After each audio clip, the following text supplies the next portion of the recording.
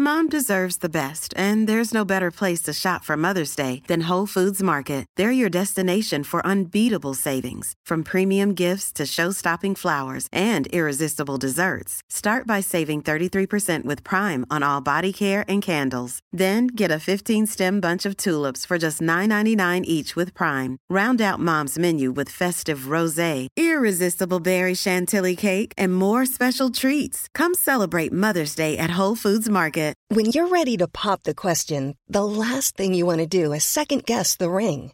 At BlueNile.com, you can design a one-of-a-kind ring with the ease and convenience of shopping online. Choose your diamond and setting. When you find the one, you'll get it delivered right to your door. Go to BlueNile.com and use promo code LISTEN to get $50 off your purchase of $500 or more. That's code LISTEN at BlueNile.com for $50 off your purchase. BlueNile.com, code LISTEN.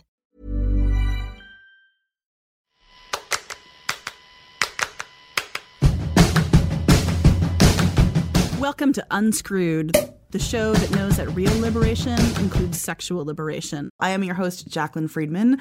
This week, I am so thrilled and truly, if I'm being honest, comforted to have on the podcast one Ms. Hannah Blank, who is a historian and scholar and performer and kitchen artist who spends her time thinking, learning, writing, and speaking at the crossroads of bodies, self, and culture. And I've asked her here to talk about the role of pleasure in resistance. Straight up, like, we are on a resistance footing now, y'all. This podcast is officially a podcast of the resistance. And because it's about sex and pleasure, I really want to get a grounding in why that matters. I know I talked last week about feeling frivolous about, you know, my birthday or about sex, but I also believe that those things aren't frivolous, especially at a time like this. So Hannah is going to help us grapple with all of that and really get us all grounded. But before that, let's say hi to her. Hannah, thanks for coming on the show. Thank you so much. It's such a pleasure. It is a pleasure. And also, listeners, Hannah and I go way back, so it's also just a lovely comfort to get to talk to you. Yeah, we don't get to talk enough. And so, you know, any excuse is a good excuse. And this is a wonderful one. Exactly. So, as you know, before the show starts proper, we like to put our guests through their paces with a lightning round. Are you ready? Hit it. All right. What has made you the happiest this week? My lover is here from Texas visiting and is sitting on the couch listening to one side of this interview. Yes. Hello, lover. I know that's not the side of the conversation that your lover's listening to, but it's making me laugh. That's amazing. What's the best sex advice you ever received? I think the best single bit of sex advice that I ever received is that there are 5 ingredients to excellent sex. And they're communication, a sense of humor, and lube. Yes.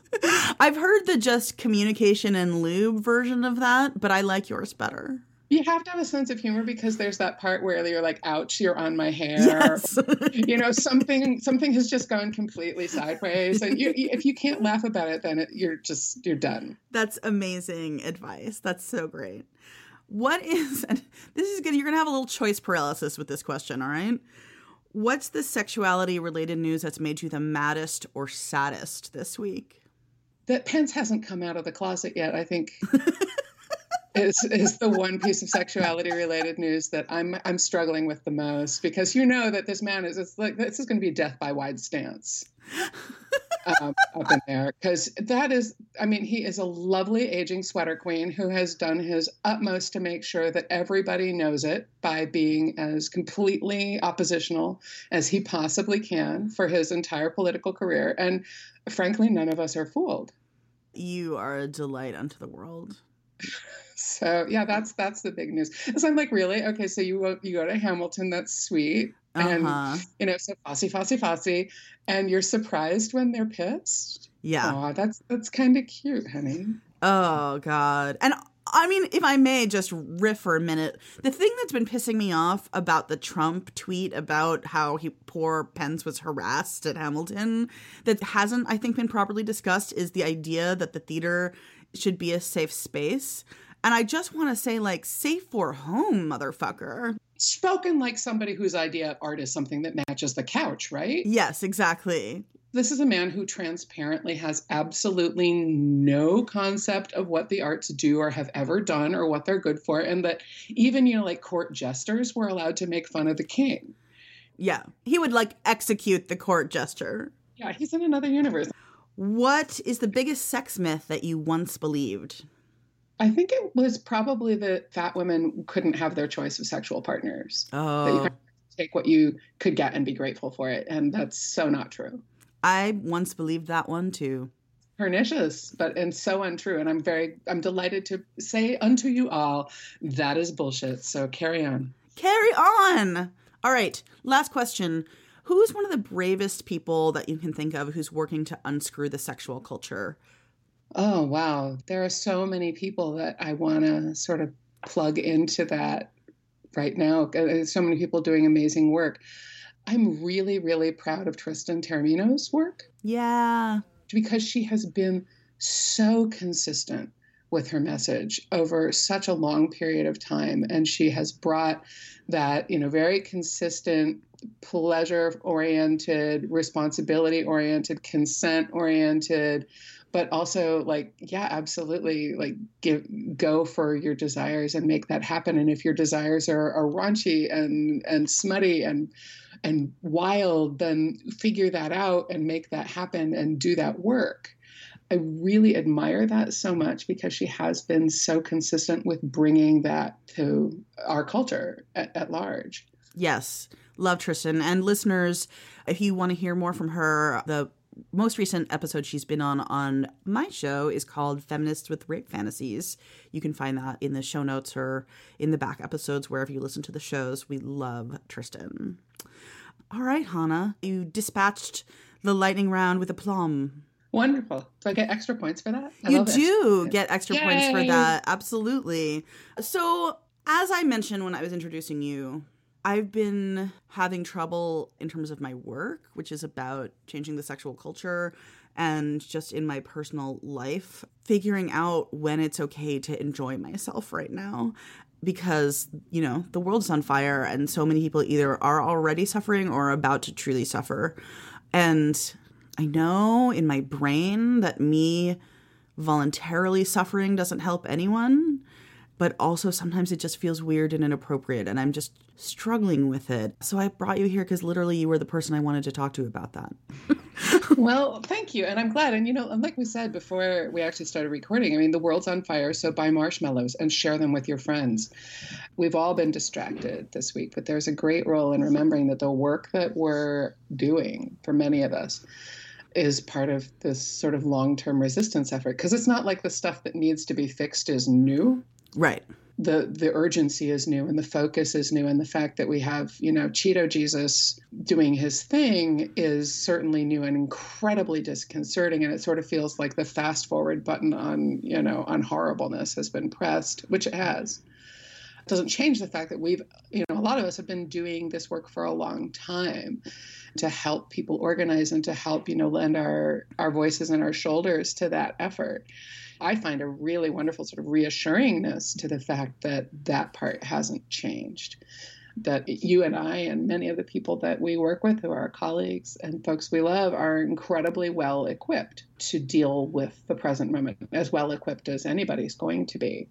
That's one thing that I've been taking from this. But the other thing, and this is sort of more directly about pleasure, that this whole shit show of an election outcome has done is that it has brought people together. And there's been a lot of people just sort of spontaneously reaching out and creating community and going, I don't even know how to create community, but I know that we as a collective need to be doing something. So let's start having those conversations. And bringing people together and starting to have those conversations, even when they're difficult conversations, I think there's a lot of pleasure in that because there's a lot of pleasure in human connection. We are literally built as human beings to reach out to other people when we feel threatened. And that is our strength. Don't forget that all of these things that, especially the social horrors that are sort of being bandied about by folks on the right these days, they're all about isolating people. They're all about keeping people from one another. Like, let's put all of these people over here on a registry. Let's put all of these people over here in conversion therapy. Let's take them away from their context. Let's take them away from this broader American context and refuse to let them connect with people and form alliances and become friends and become lovers and become, partners or, next door neighbors or whatever it is. It's all about taking people away from one another. And as far as I'm concerned, one of the big ways that we can really resist that effort, that political effort to isolate and divide, is to just, I'm terribly sorry, but I'm interested in getting together with people and pulling people in and, making those connections and making those connections stronger, because really, the old phrase about an army of lovers will never lose. I think it's really true. I hadn't really thought about that their strategy, that the sort of oppressive fascistic strategy is to keep us all isolated from each other. And terrified of each other. The day after the election, I was really just heartsick, as so many of us were. But then I saw a picture of Herr de Mort. I really hate using his name. And I just looked at the picture and I said, you know what, old man, I am not scared of you and I could take your ass in a fight. You are so brave. I mean, I could take his ass in a fight too, but I don't feel like we're going to get a fight like that. No, but just being able to look at his picture and say that made me feel better, because it was just like, if it was him and me in a cage match, I know who's walking out. Wait, but I have a question. It's somewhat tangential, but if you're not afraid of him, why don't you say his name? Because I think that he has made, this is just me being kind of woo, that he has made such a thing out of his name. Like, his name is on everything. Yeah. That he does, that I feel like getting people to say his name repeatedly is part of his strategy. That is super valid. I also refer to him as the hair that would be king. Which takes a little longer to say, but... I like Cheeto Jesus for sure. It gets a lot across, and it's very satisfying to say with the... I don't know where I'm going with this. But it's making us laugh. Again, the role of pleasure and resistance, right? So right. Last week I put out a call for listeners to tell me how they were coping post-election, and a couple of different listeners told me that they were having more sex than ever, and one of them said specifically queer sex, and that they felt like it was really part of their resistance. And I loved hearing that so much. My response was quite the opposite. I just was completely shut down. I feel like my libido is sort of now coming back. I'm feeling I'm still in there. And that feels good and comforting to me. But I love the idea of just being that fucking life affirming in the face of oppression. Oh, absolutely. The French Situationists, they were sort of an art movement in the 60s. Had a wonderful slogan, which was that erotic desire undermines the basis of the established order. Oh my God, wait, say that again. Fantastic? Say it again. Erotic desires undermine the basis of the established order. Oh, say it again. Erotic desires undermine the basis of the established order. Oh, I need to hang that. I need to needlepoint that and hang it on a wall. Yeah, I have always loved that ever since I first stumbled across it, because it's so true. I mean, what we want and what we desire in that very intimate, primal sort of, the things that make all your nerve endings come alive kind of way, that is not about the status quo. That's never about the status quo. I love that. I love that erotic desires undermine the basis of the established order. Is that right? Yeah, that's exactly right. Yeah, because the order, especially the one that's coming in now, is about separating us from each other. And making us be compliant and docile and afraid. And that the life affirmingness of experiencing your genuine erotic desire is a slap in the face to all that shit. Yeah, absolutely. 155%. And I really feel that has a huge role to play for all of us, is to just remember that no one can take that away from you. I mean, that's yours. Look, you and I are both queer women. I imagine that some queer folks are feeling scared, that folks maybe in interracial couples are feeling scared, or, where there's differential status in terms of immigrants are feeling fearful for their connections and fearful for their ability to explore them.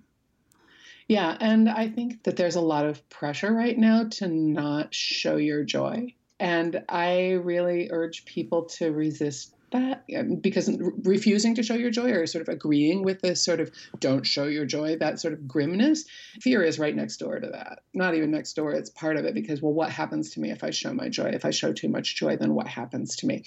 That's insidious, and it's really, really destructive.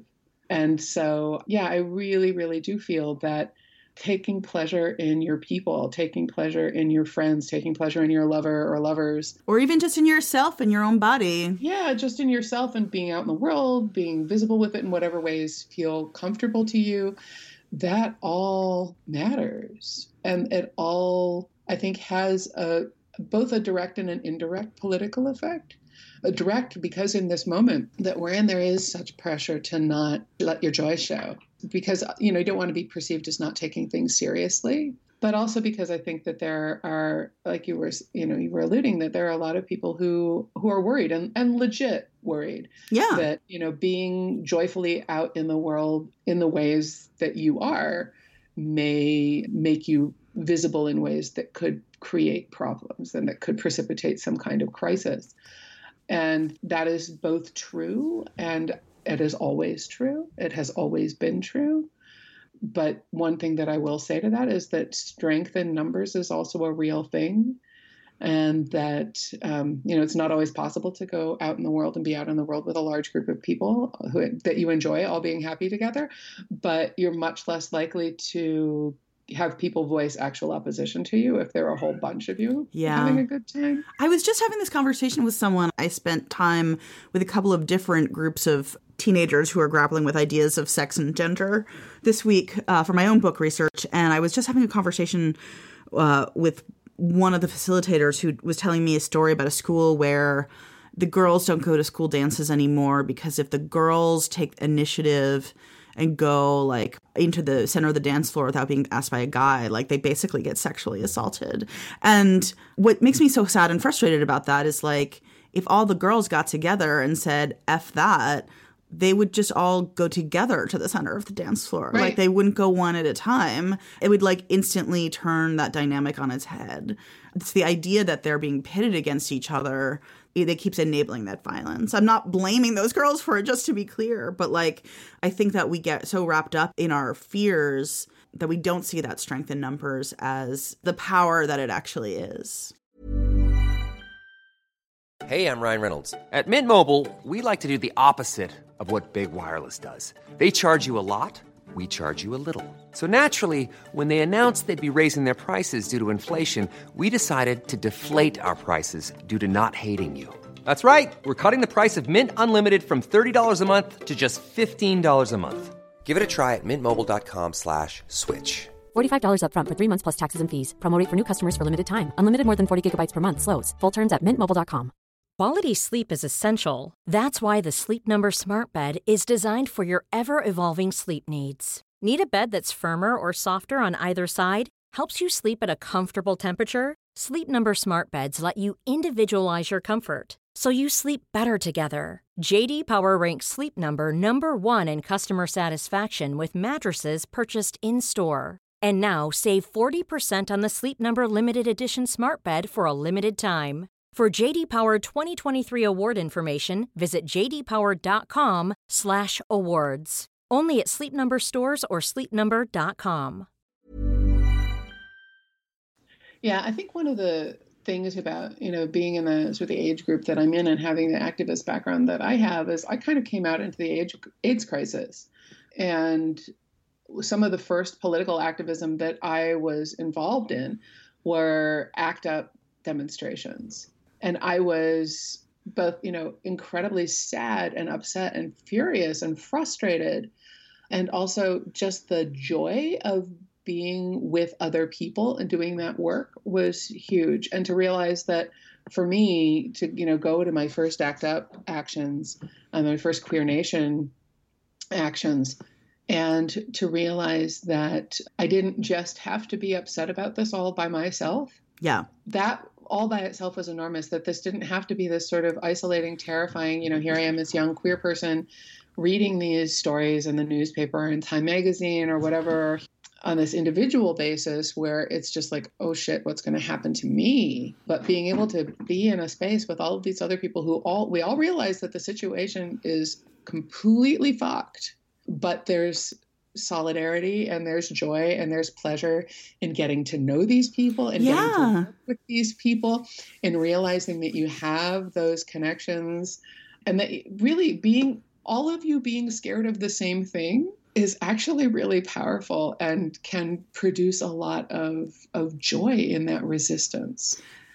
So you have been spending a bunch of time studying how lesbians in the Deep South in the 1960s, I think, in the Civil Rights era, took care of each other around healthcare. Is that right?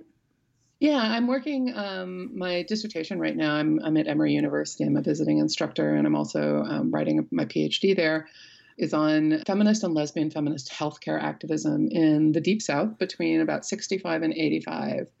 So I am deliberately looking at how women created healthcare strategies in a really politically and socially conservative, often retrograde part of the country where they encountered a lot of concerted resistance to creating women-controlled alternatives to male-dominated healthcare. What can we learn from these women? That is my question.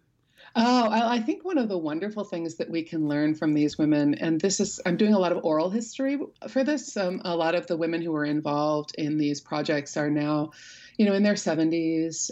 Some are older. And so I'm trying to do a lot of interviewing while they're still around. And one of the things that has come through in literally every interview that I've done is how much joy and passion go along with organized resistance. Really, almost every woman that I have interviewed has said that since the feminist health movement kind of went into a decline, or since they left working full time within the feminist health movement, sort of since their lives changed around that they have desperately missed that energy, that joy, that passion, that working together, and that they have struggled to find that again in their lives.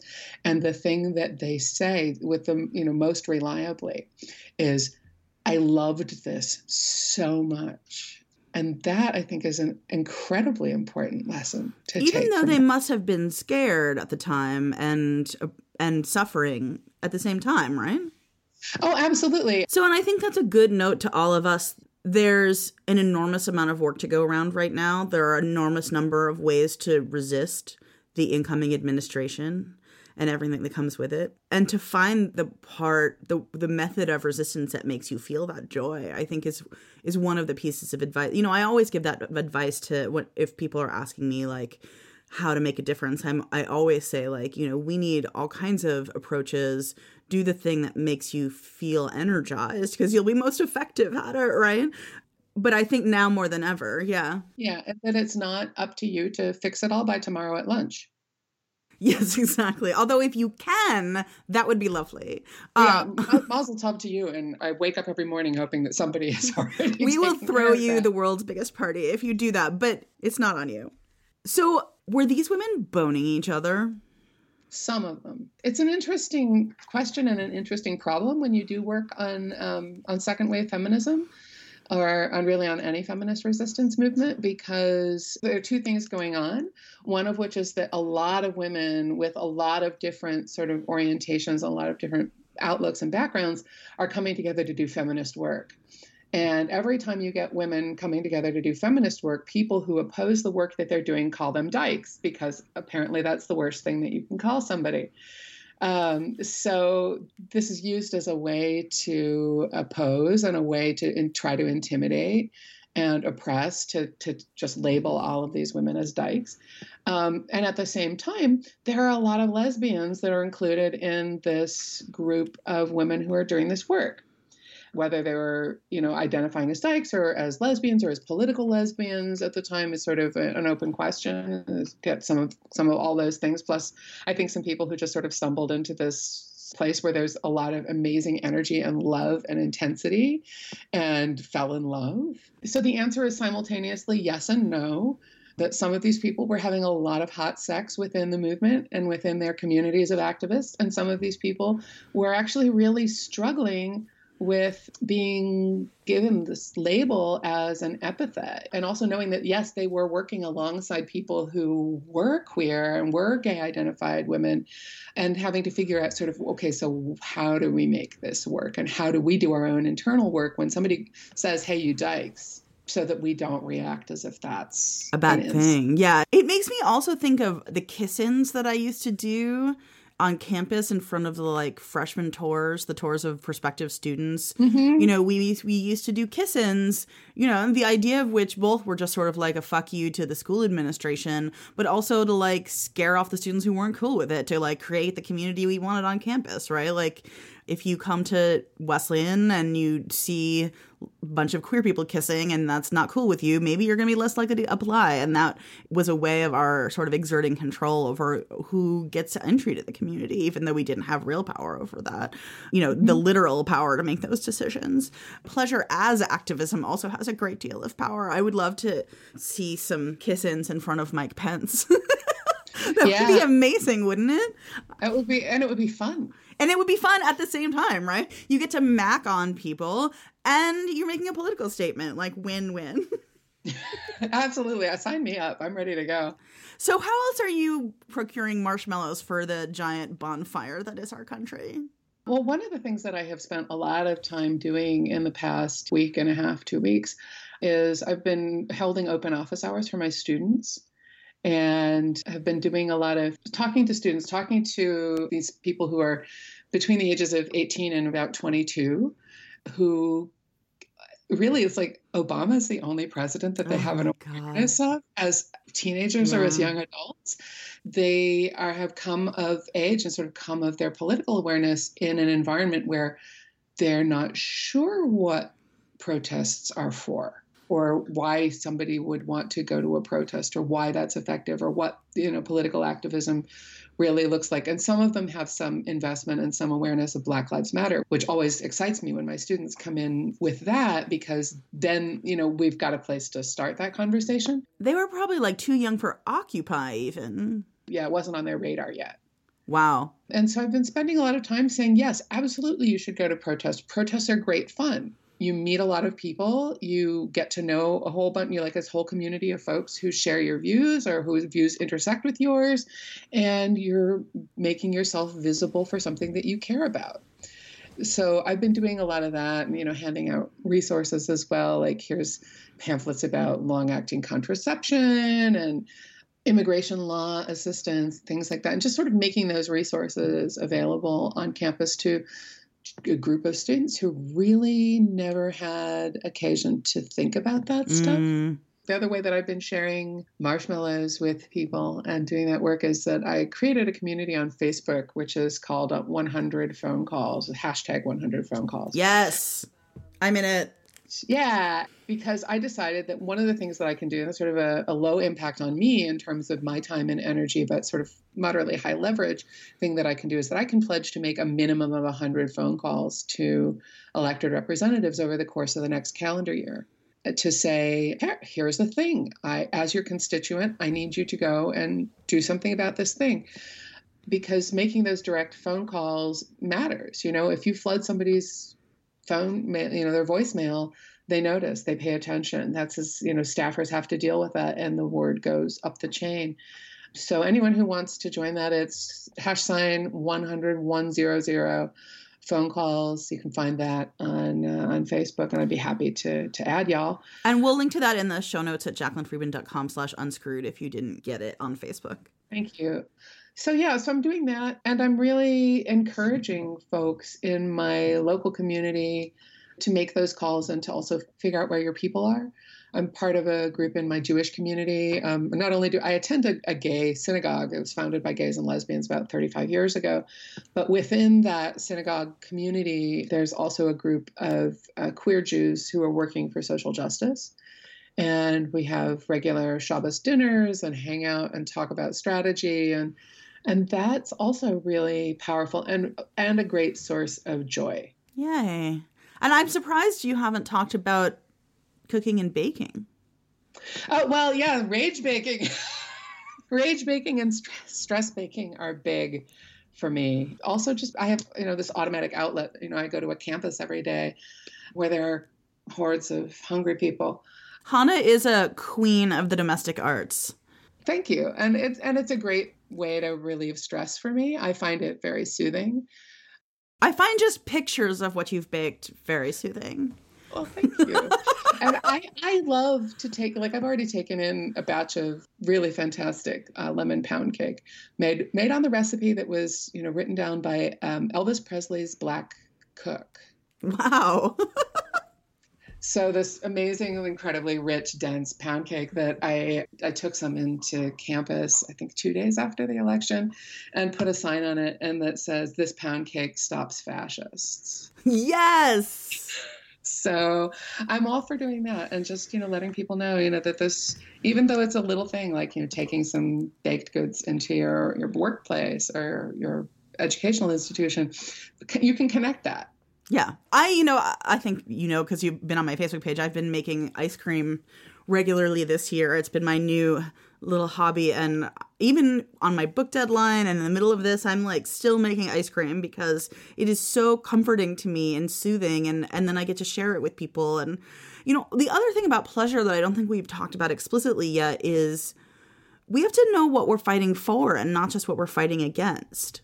And I think that accessing pleasure in whatever forms, whether that's sexual or otherwise, right now is a good way of reminding us what we are fighting for. Ultimately, the fight against authoritarianism or fascism or whatever you want to call the darkest timeline we are now careening toward, ultimately, we're fighting for our freedom to enjoy our humanity, right? To be free. And that freedom in part is about pleasure, right?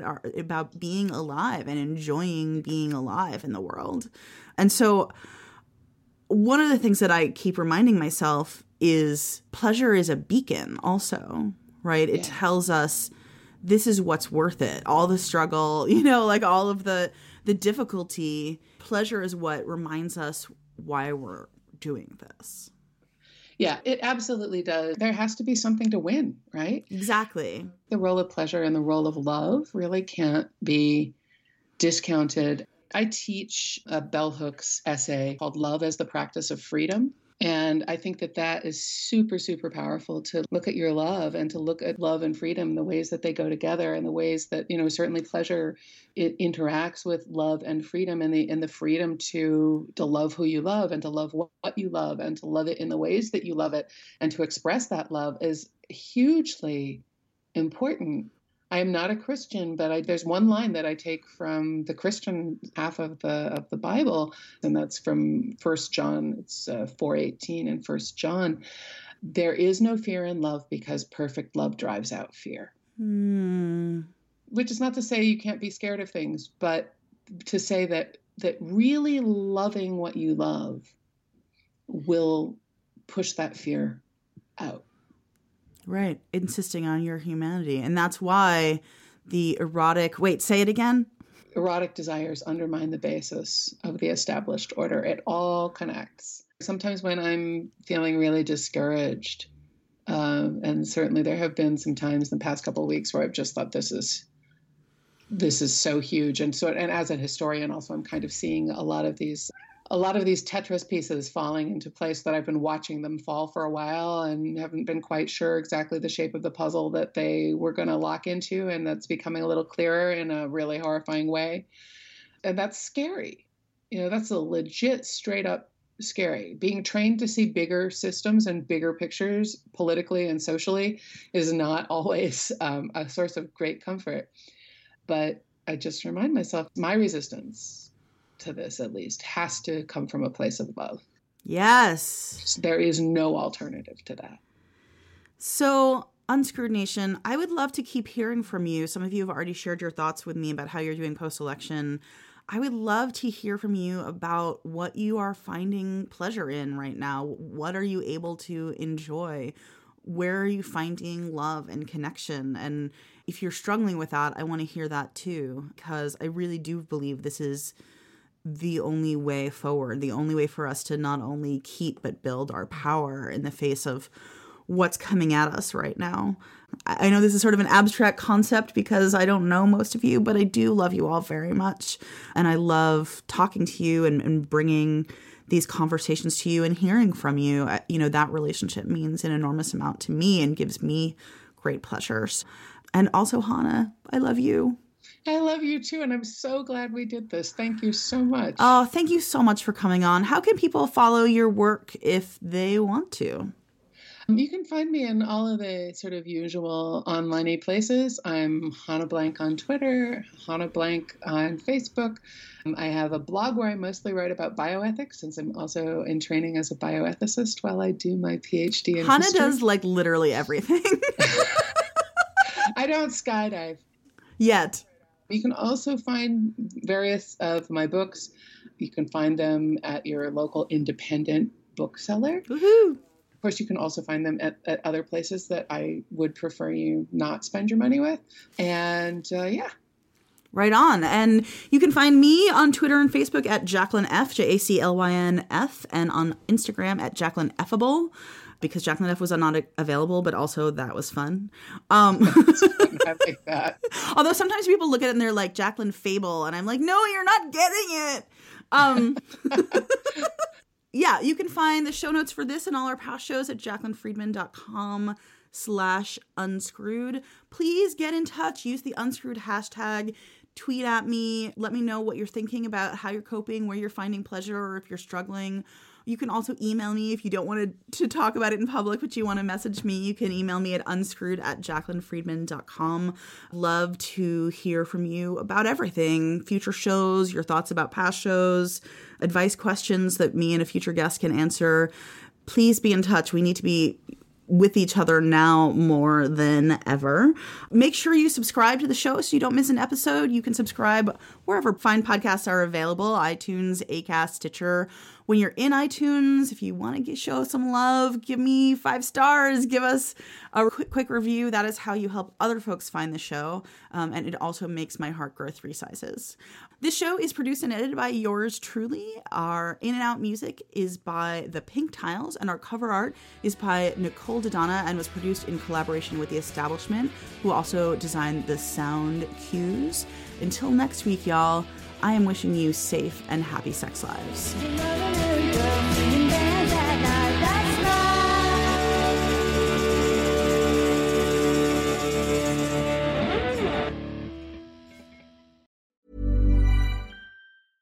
Even when we're on a budget, we still deserve nice things. Quince is a place to scoop up stunning high-end goods for 50 to 80% less than similar brands. They have buttery soft cashmere sweaters starting at $50, luxurious Italian leather bags, and so much more. Plus, Quince only works with factories that use safe, ethical, and responsible manufacturing. Get the high-end goods you'll love without the high price tag with Quince. Go to quince.com/style for free shipping and 365-day returns. Mom deserves the best, and there's no better place to shop for Mother's Day than Whole Foods Market. They're your destination for unbeatable savings, from premium gifts to show-stopping flowers and irresistible desserts. Start by saving 33% with Prime on all body care and candles. Then get a 15-stem bunch of tulips for just $9.99 each with Prime. Round out Mom's menu with festive rosé, irresistible berry chantilly cake, and more special treats. Come celebrate Mother's Day at Whole Foods Market.